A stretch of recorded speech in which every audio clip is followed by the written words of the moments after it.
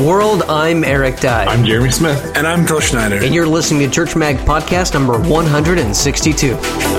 Actually, you'll both find a good communication style and good boundaries, and then you'll get at a good place where you can say, you know what, that is a great idea. So when you're talking with friends, when you're talking with your pastor, you need to do this. You need to look it up. You need to get the facts all on your own so you know and you can engage others about what the facts are. And when enough people start seeing you do that, they'll start doing it themselves. No one's an expert. Everyone has their own opinion, and all opinions are valid. This week's podcast is brought to you by Jeremy's Church Tech Devotional Rebuilding. This devotional can be done on your own or with an entire Church Tech team, week by week, day by day, however you like. This devotional is for Church Tech, by Church Tech. Learn more about rebuilding on the Church Mag Press website at churchmag.press. That's churchmag.press. Have you ever heard of a church research team? Is this something your Church Tech team could develop? Tell us what you think about Phil's idea and send us a comment or question. You can email us directly at podcast@churchmag or use the Church Mag Podcast hashtag CMagCast, and we'll share it on an upcoming episode. Now, let the fun begin. Welcome to another episode of the Church Mag Podcast. Eric Dye here along with Jeremy Smith and Phil Schneider. Phil recently wrote a blog post talking about Church Tech teams being the research arm of the church. Phil, flesh this out a little bit more for everybody. Kind of share with everybody kind of what you shared in your blog post. So we're in this crazy time period where there are it's like the death of expertise. No one's an expert. Everyone has their own opinion, and all opinions are valid. And I thought we saw this crescendo like with the height of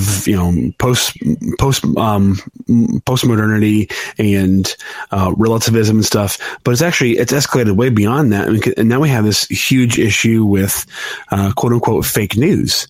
And if I don't believe it, it's fake news. And I've in my social media ebook, coming out later this summer, I had actually an exchange with a friend on Facebook about something they posted that was untrue, and they said, "Well, who cares? Even if it's untrue, at least it makes a good point." And I'm like, "No, it's not an Aesop's fable. Okay, you can't just post lies and say it makes a good point." And so to that end, I think the churches need help in shining a light on what is true. Now, I'm not saying churches should necessarily get knee deep in politics, but there's a lot of things going on that aren't true. And sometimes churches are the ones pushing it. I remember when I was a kid, we had this thing. Actually, Eric, you grew up in a kind of a charismatic movement, didn't you? A little bit, yeah. Did you guys have opening exercises before Sunday school? Yeah. Jeremy, did you guys have that too in Baptist church? No.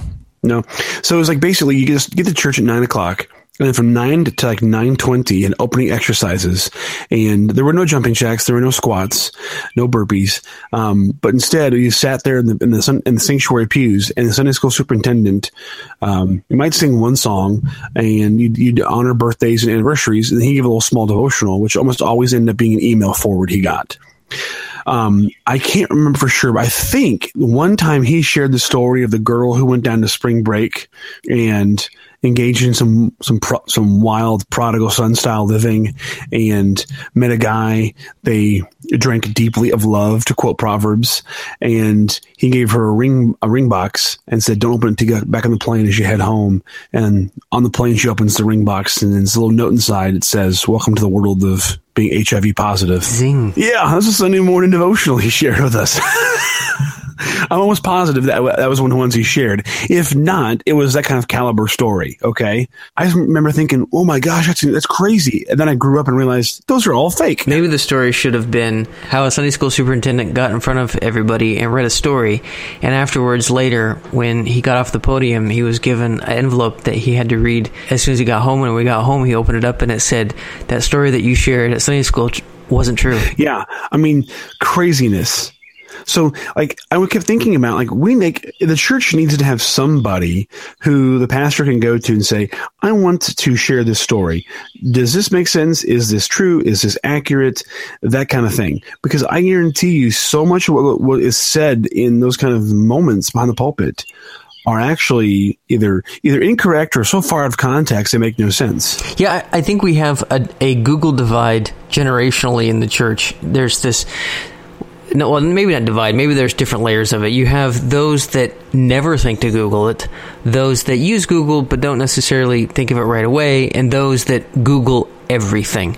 I don't know how many times I go to say something or I go to share some knowledge to my kids, and one of my daughters especially will say, "Are you sure about that, Dad?" And suddenly I check myself and think, that's a good question. Let's Google it. And about half the time, I'm way off. Like, I don't even know, like, I'm just spouting off stuff that isn't even true. And it's just a Google away. But when we grew up as kids, there was no Google. What parents told you, that was facts. That's the end. And so there's a definite shift. So the last thing you want to do is be sharing something from the pulpit or sending out a broadcast email, where they don't use the BCC box. I hate that. Or they're sending out a Facebook post that then somebody else is able to Google quickly to find out whether or not it's true. And I can promise you, by the time you get response from somebody saying that it's not true, lots of other people have already found that out. They just haven't said anything. Or they've shared it. Oh, yeah. And like, we had a person get a spam prayer request. And you know what? Jeremy, what are your thoughts on this? I'm going to find this. I'm going to read this exactly to everybody here. What are your thoughts on this, Jeremy? Well, having done youth ministry, I will say in defense, I don't actually justify it. I'm 100% on your guys' side, but in defense, just to have the argument of it, you take a lot of time to do things. And if you're a solo pastor, if you are a solo youth ministry person, you are expected to do a lot of different things. And in your contracts, you probably have written down, I'm going to spend enough time to come up with a great sermon, yada, yada, yada. And in reality, you are given about an hour to come up with a good sermon. And I think that's, as much as this is wonderful, you can barely come up with a Bible verse that's going to be great for your church, let alone more than that. And it takes a while to do a sermon. And for those who are like, oh, I could come up with a sermon in 10 minutes. I'm sure you can. And the next time, how about that one? And the next time, how about that one? And the 300th time, how about that one? And I think it's difficult to recognize that process. And you could certainly buy canned versions of sermons and do that. But the amount of time it takes to know what you're going to talk about, how you're going to talk about it, what examples you can fill in that 20 minutes. And 20 minutes is a huge amount of time. And then also verify those facts. Guess what's at the bottom of that list? You need to know what you're going to say before you can verify it. And so I think that's difficult for a pastor to add that to their list. I'm not against it, obviously. Yeah. I mean, to be clear, this is not an attack on pastors. This is a call for church techs to resource pastors who, like you said, got so much on their plate already. Absolutely. And I think, and you know what, not every church can, some church techs like, oh man, there's no way, I've got too many things on my plate. And you know what, maybe that's true. And maybe we need to reevaluate some things and put some priority on this. I can't find the example. I think the person deleted it because they're so embarrassed, but they posted in our church group, a prayer request. And they said, hey, guys, got a message from a friend of mine, and a mutual friend of ours, Michael Bass's nephew, is having some sort of heart issues. He's being rushed to the hospital. We need some prayers. And my brother really quickly responded with a Snopes link and says, I think this is fake. And they said, well, I don't know, because it's pretty specific. The person's name's in the message, and my brother Matthew screenshot the Snopes article where it gives the exact same message with the exact same person's name, Michael Bass. And like so someone got a spam prayer request and then just passed it on.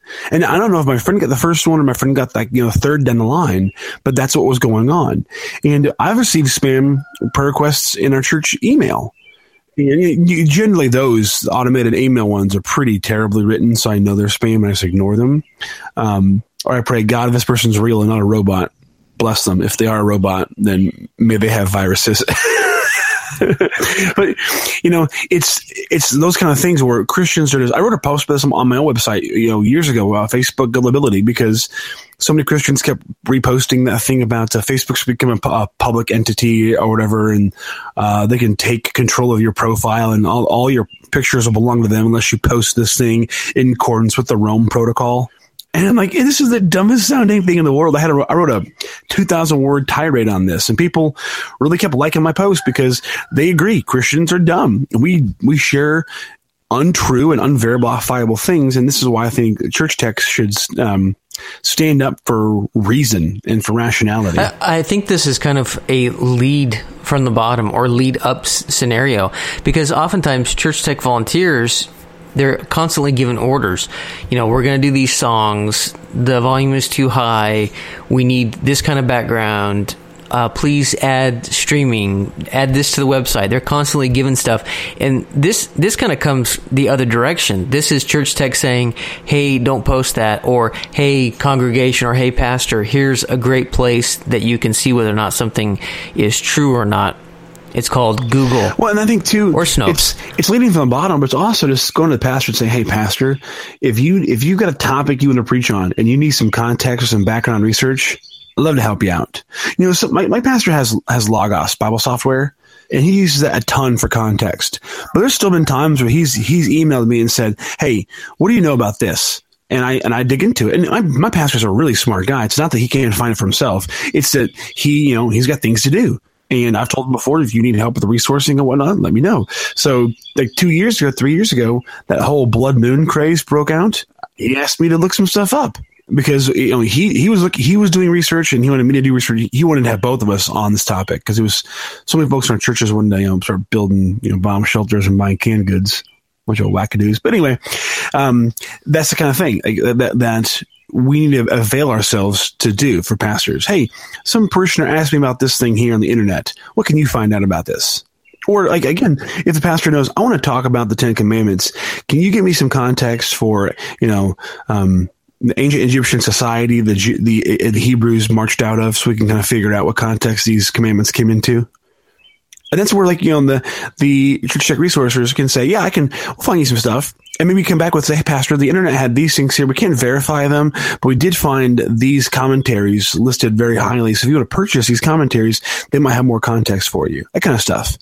Nothing super intense. You don't need to give them a 10-page thesis on ancient Egyptian culture. But if we can just give our pastors a leg up on getting his research ready for his sermons, I think that'd be a huge boost to the preaching arm of the church. Yeah, we definitely come into a different age. I remember there was times where, you be hanging out with friends talking about something and someone throws out an interesting fact and everyone's like, wow, really? That's interesting. And maybe someone might have some pushback, probably Jeremy. He has some pushback in the room that kind of maybe puts in a question and people kind of banter about, and then it's kind of just left lying there. Some may believe that's true, some may be pessimistic that it is, but you move on the conversation and that's it. But in the last several years, when a question like that comes up, someone throws out a fact, almost immediately one of us is pulling out our phone and Googling it and looking it up, and then a Wikipedia page is read or some other source is read, verifying, maybe adding more information, or maybe they had their facts slightly off. And that didn't exist 10 and 15 years ago, where in the middle of conversation about talking about something, you might Google it to see, what the truth is, or to learn more, or, to discuss it further. Things like Google, the information being at our fingertips has finally soaked in enough that we're actually using it in conversation. It's enhancing our communication with one another. That's something that didn't exist many years ago. So it's important as Christians that we be on our toes and, not made to look like a fool. Yeah. Well, I think on top of that, and it just fell out of my head. Here's what it was. Classic example of someone throwing out a stat or whatever. What's the divorce rate in this country, Eric? Do you know? I have no idea. Every pastor in America, around Valentine's Day usually, throws out, the divorce rate in this country is 50%, and it's the same for Christians and non-Christians alike, and that's an indictment on the church. But actually it's not. The divorce rate in the country is actually far lower than that, and it's even lower for committed church-going Christians. But that was wrongly stated years ago based upon some faulty research, and it keeps getting repeated. What's the temperature of the human body? Well, everyone says 98.6 degrees Fahrenheit. But that's a 100-year-old statistic based upon fairly limited research in France, this guy measured the temperature of 100 people, averaged it out, and there you go. We've been using that ever since.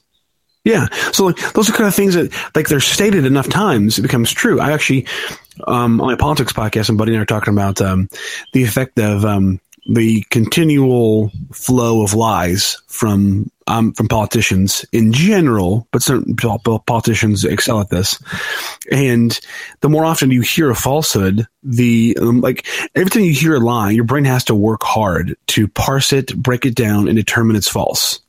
And so the more often you hear it, your brain suddenly just decides to, subconsciously, you get lazier and lazier, and you stop breaking it down. And eventually, you know what, that does sound kind of true, actually. And you slowly accept the lies the more often you're told. That's why, everyone believes Subway was fresh food. We kept telling us it's fresh food. No, the bread's made out of yoga mats. Can we Google that? It really made out of yoga mats. How would you get to that point of being able to say, all right, let's do this. Let's try to research. But then knowing that your pastor's already busy, and where in the world would I find some of these stories because they're kind of off the wall, and how in the world could I try to verify some of this stuff, because some of the stuff is simply church lore and some of it's local. And so obviously we'd have to do a whole lot more research than just going to Snopes or something like that. That's true. And maybe it's a thing where it starts slowly over time. I remember years ago, as a history major, I finally, after a July 4th sermon, told my dad, stop talking about the faith of the founding fathers. They weren't Christians. Okay? Stop doing it. Because I can pull out 1,000 quotes about their comments on God that would never stand the test. You think farewell Rob Bell, farewell George Washington, farewell Thomas Jefferson. Stop quoting them as great Christians. They were not. Right. Everyone likes to point at the famous Christian book of fiction as being a history book, right? And so as I finally explained to him, look, they were churchgoers because they had to be. They were probably, they believed in God in a deistic, left us alone, or maybe even the theistic providential sense. But there's no evangelical born again style theology here. Stop acting like there is. Don't call Abraham Lincoln a Christian. Abraham Lincoln held seances in the White House. In journalism school, you are taught about being a gatekeeper, right? You are a gatekeeper between all the quote-unquote news in the world and your readers or listeners or viewers. And you let through that gate only particular things. And when you let it through the gate, you test it, you make sure it's true, you get all the facts aligned, and then you let it out. So that everything that comes out of your gate is accurate, relevant, true, right? And so when you become a journalist, there is a line of responsibility that is put on you that you have to understand, right? Just like, professionalism. And as the internet has made all of us news sources, as Twitter has made us the latest source for information, we now are, each one of us is a gatekeeper, but none of us have been ingrained or taught or even recognize the importance of being a gatekeeper. And so what Phil is outlining here is, as church techs, you can become gatekeepers for yourself and maybe those around you. Now, you might not be able to go around preaching it or telling it or making something official. Sometimes when a truth is revealed to you, the greatest thing that you can do, or the only thing that you can do, is live prophetically. Instead of going about spouting and saying, this is how we need to be, this is how we need to behave, you just have to live it out. And it is, it takes a long time for other people to pick up on it, but it is the most powerful way people can pick up on it because they're learning it from you. So, bottom line, the lowest denominator here is for you to just live it out. So when you're talking with friends, when you're talking with your pastor, these sort of things, you need to do this. You need to look it up. You need to get the facts all on your own so you know, and you can engage others about what the facts are. And when enough people start seeing you do that, they'll start doing it themselves. So you just have to live it out, and that is how we can infect the greatest amount of change. It's slower. It takes longer for the change to spread, but once it does spread, it's spread for good, and there's no cascading back down. Yeah, and I mean, to be clear, you may not have a pastor who wants your help, You know what I'm saying? And you, pastor, may have different ideologies on politics. That might be a stumbling block in this issue here. But I don't think we should let politics divide us. I think we should fight for truth in the most objective 3,000-foot view sense. And it might be easiest to just, help offer your services. And then if your pastor says something that's egregiously, apparently, obviously, unverifiable after the sermon, maybe a day after the sermon, he's going to calm down. Let him know. Speak rationally, calmly, one-to-one, Christian to Christian about this kind of thing, because that's when people understand that, hey, what you say up there matters. And I told our pastor before on the politics issue with the founding fathers, I don't want anyone to dismiss anything you say. So if they have any kind of knowledge of history, they know what you just said was not true or out of context or overblown. And so if I'm that person in this back seat and I don't believe in Christianity and I heard that you say all that stuff, I know you're a liar now. Right. How many times, though, do you send an email or you forward someone, or in passing in conversation, right? Somebody Googles it, they share the information, you see that you're wrong. It doesn't take very many times that you're wrong yourself, that you're either looking it up on your own when you think about it, or you say, I think this is it. You bring it up in conversation. I think that's it. Let's Google it. It doesn't take very many times for that to happen to yourself personally, where you get some pushback and you find out you're wrong and you're doing it yourself. So, like you're saying, using the founding father thing as an example, post-sermon, you talk to your pastor, you email them, whatever kind of relationship you have with them. And you've got a truckload of quotes that cannot be dismissed whatsoever. Whether they agree with you or not, the next time they're doing something and they have a tinge of doubt or are unsure, they're going to go straight to the Google and they're going to look it up themselves. So how would you start this? Because my initial thought is, this is a great idea. Next time I hear my pastor say something wrong, I'm going to go tell him, and then we'll get some buy-in, and then he'll just come and tell me whenever he needs help, which will not happen. Right. I think it just depends on who you are, who your pastor is, and the relationship you two have. If you already have a kind of troubled relationship, maybe you should not offer this service right now. But at the very least, if you will say to pastor, if you have any other questions or any kind of issues, you need some, if you need for example, low bar, if you need a video or some sort of example or object for your sermon, let me know. I would love to have my team try and help you find resources to drive your point home. We want to help you. We want to help you be heard by having the microphones turned on, but we also want to help you find things to say. And start with that. And then if that works, hey, pastor, if you ever need any help, gathering research, so if you want to make a point about ancient Israel or a point about New Testament first century Roman customs, if you need help with some historical context, let us know. We'd love to help you find information. Pastor, if you need an anecdote from history or a great quote from a leader of the past about God, I'd love to help my team help resource you. And slowly become a resource to the pastor. And some pastors think that all the sermon work should be on them. They feel unduly burdened, that all things should come from between them and God. And that's not how we're meant to work. Ultimately, I think you have to evaluate the situation. If whether it be a sermon or friends in conversation, I think just openly and honestly being able to look up the answers. And I think that attitude, that culture, that concept will naturally spread by people seeing you do that. Now, in regards to from the pulpit, and here's the thing is that I think you also have to understand that pastors are shut down or shot at constantly. And so getting another email of somebody complaining about something that you got off, it might not go well. So maybe you need to take it to a deacon or elder or someone that the pastor trusts that will hear what they have to say. They might not hear it directly from you, but they might hear it from them. See, I would not go around the pastor, because as a pastor, that would cheese me off. Okay. Well, because in the end, the deacon can ask you to resign.